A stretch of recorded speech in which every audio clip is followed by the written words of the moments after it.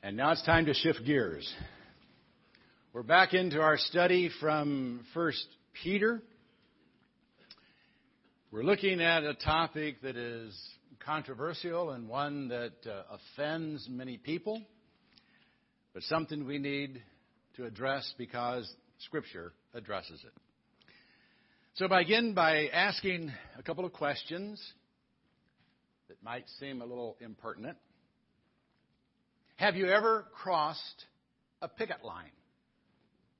Have you ever walked one?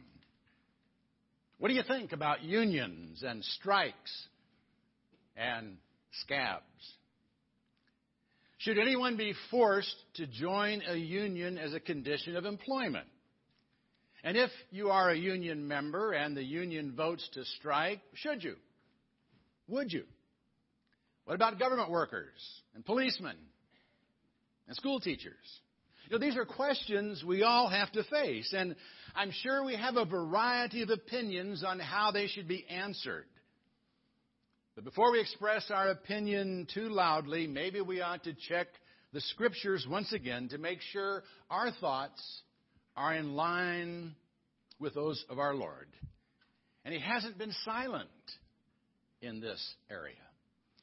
He may not have addressed the specific situations we've had to face, but He has given us principles to apply in all situations. And Peter makes it very clear that just as the principle of submission applies in our relationship with the king, so it applies with authorities in the workplace. Now, he specifically applies it to the relationship of a servant to his master. But I believe what he has to say can rightfully be applied to employees in a free society as well. See if you don't agree. Again, we're coming to our study, 1 Peter chapter 2, and we begin with the call for submission. Servants, be submissive to your masters with all respect, not only to those who are good and gentle, but also to those who are unreasonable. Now, Peter's addressing this to servants. And much of the New Testament is actually addressed to servants and slaves, but that shouldn't surprise us. There were 60 million slaves in the Roman Empire when Peter wrote this letter. They had come from all parts of the world as a result of Rome's conquest, and they came from all classes. Many had been government officials, doctors, lawyers, teachers, as well as soldiers and laborers. But now they were slaves, and they had no legal rights. Now, some were treated well, and even given the promise of their freedom someday. But many were treated like animals, even branded, and viewed as living, speaking tools, nothing more. And for the most part, they were a very restless and bitter, militant group. There were constantly uprisings in one place or another, some big, some small. There was one slave uprising in Sicily in which over 50,000 slaves rose up against their masters and rampaged across the island, burning, looting, and killing. It took the Roman army several years to subdue them. These were bitter, restless people. And many of them were becoming Christians.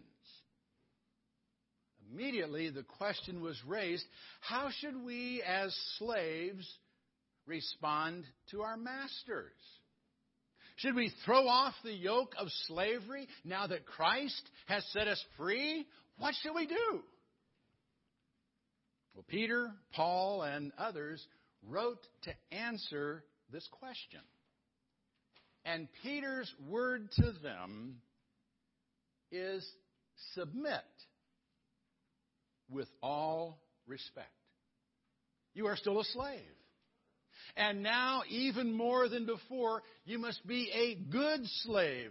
You must submit to your master's authority over you. Now, that was not sanctioning slavery as an institution. Eventually, Christianity would work like leaven to change the society and lead men to see the injustice of such a system. As masters were converted, they were taught to treat their slaves like brothers.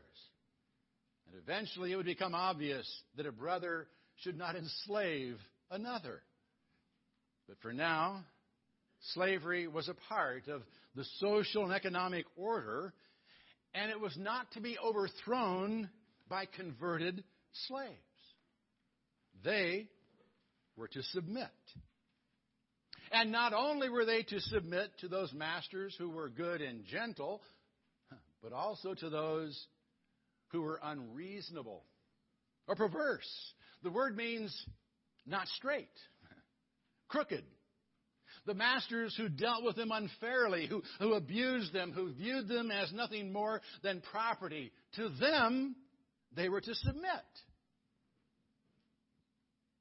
Now, none of us are slaves. We may feel like it at times, but we're not slaves. Yet it is true that in a sense, for the 40 or so hours a week your employer buys your time, you are his slave.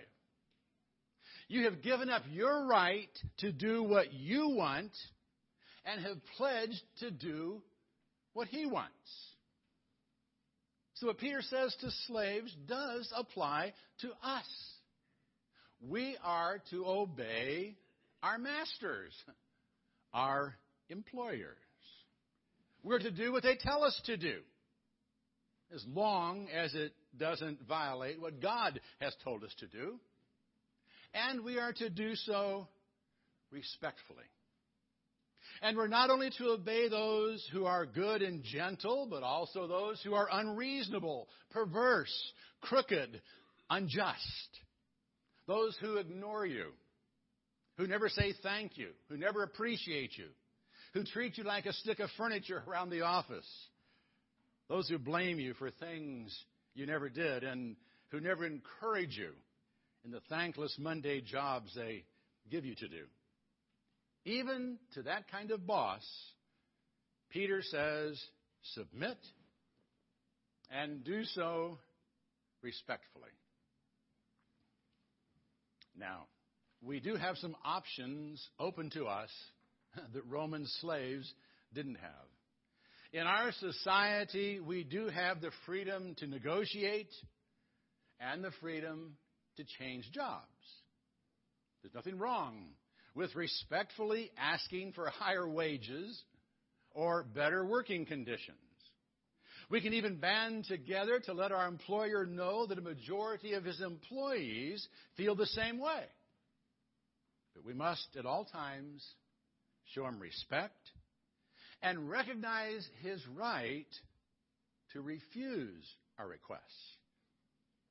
At that point, if we so choose in our society, we are free to leave his employ and seek another job.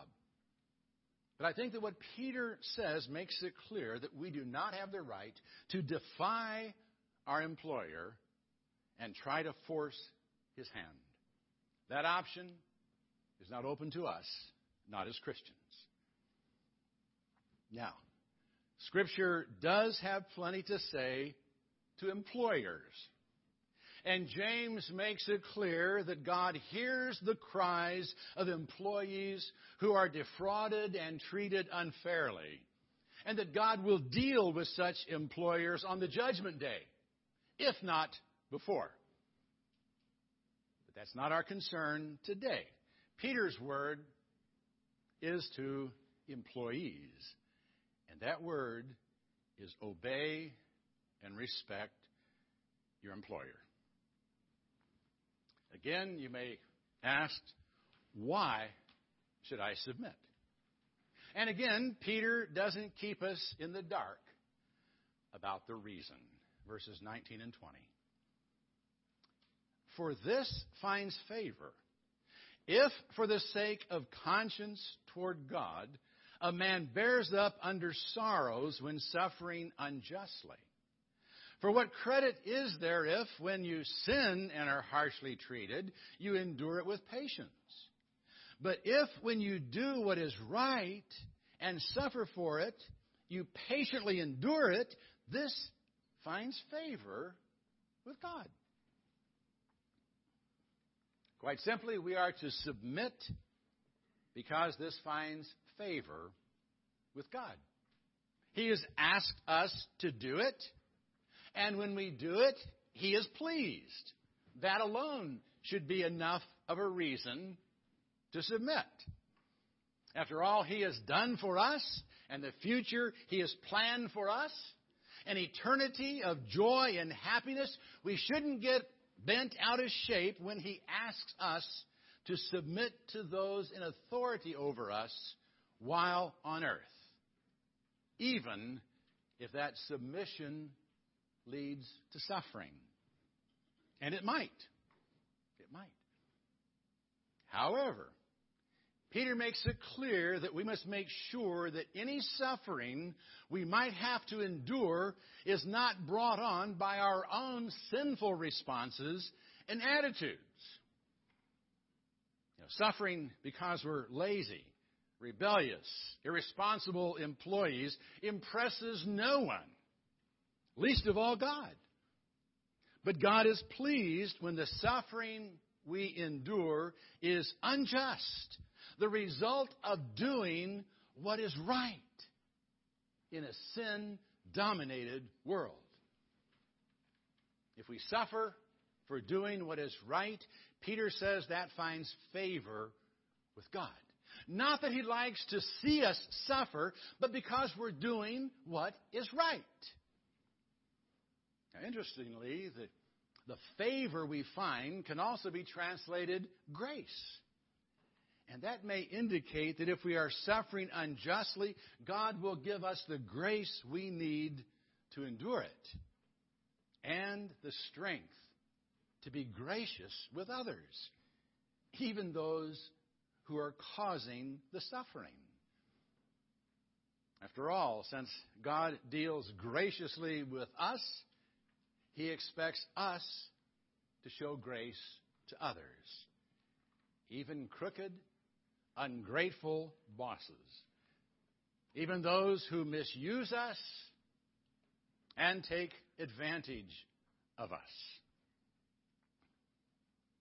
Watchman Nee tells the story of a Chinese rice farmer that illustrates the kind of grace we're to show to others.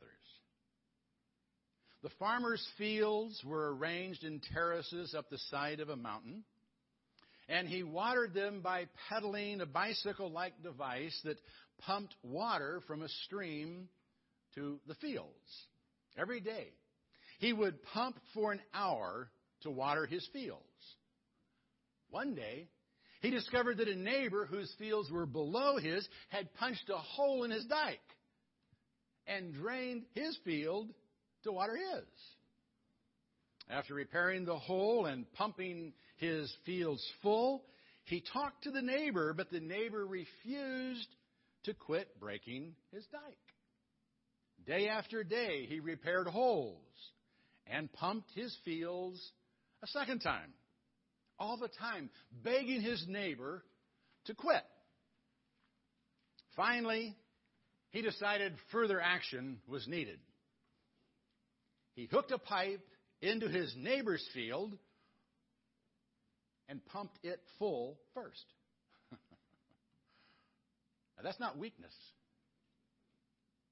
That's grace. Fighting for his rights would never have opened the man up to Christ. But demonstrating what grace is all about with a Christ-like spirit might. And that is why Jesus said, "But I say to you, do not resist him who is evil. But whoever slaps you on the right cheek, turn to him the other also. And if anyone wants to sue you and take your shirt, let him have your coat also. And whoever shall force you to go 1 mile, go with him 2. As Christians, we are called to demonstrate to the world what grace is all about. And that includes demonstrating it to employers when we do everything we can to please them and they still abuse us. But we take it patiently and are kind to them. You know, God demonstrated His love for us in that while we were yet sinners, Christ died for us. That is grace. And that is what we are called to show. But you ask, how can I do it? How can I do this? It's so hard, and my boss is so unfair. It's impossible to take the abuse I have to take and not be bitter and rebellious. No one could put up with what I have to put up with. Peter responds to that kind of thinking by reminding us of Jesus' example, the perfect example of submission. For you have been called for this purpose, since Christ also suffered for you, leaving you an example for you to follow in His steps. Without a doubt, Jesus left us an example to follow in this matter of submission. And the word translated example is very interesting. It literally means underwriting and refers to the way writing was taught in Greek and Roman schools. A teacher would write the alphabet on a papyrus sheet or slate, and then students would trace the letters, following the example of the teacher. That's the kind of example Jesus has left for us. One we can trace. And as Peter was speaking to servants, he wisely quoted Isaiah when he spoke of the example Jesus left for us, because Isaiah pictured the Messiah as a suffering servant. Gathering up a number of statements about the suffering servant, Peter wrote, "Who committed no sin, nor was any deceit found in his mouth. And while being reviled, he did not revile in return. While suffering, he uttered no threats, but kept entrusting himself to Him who judges righteously.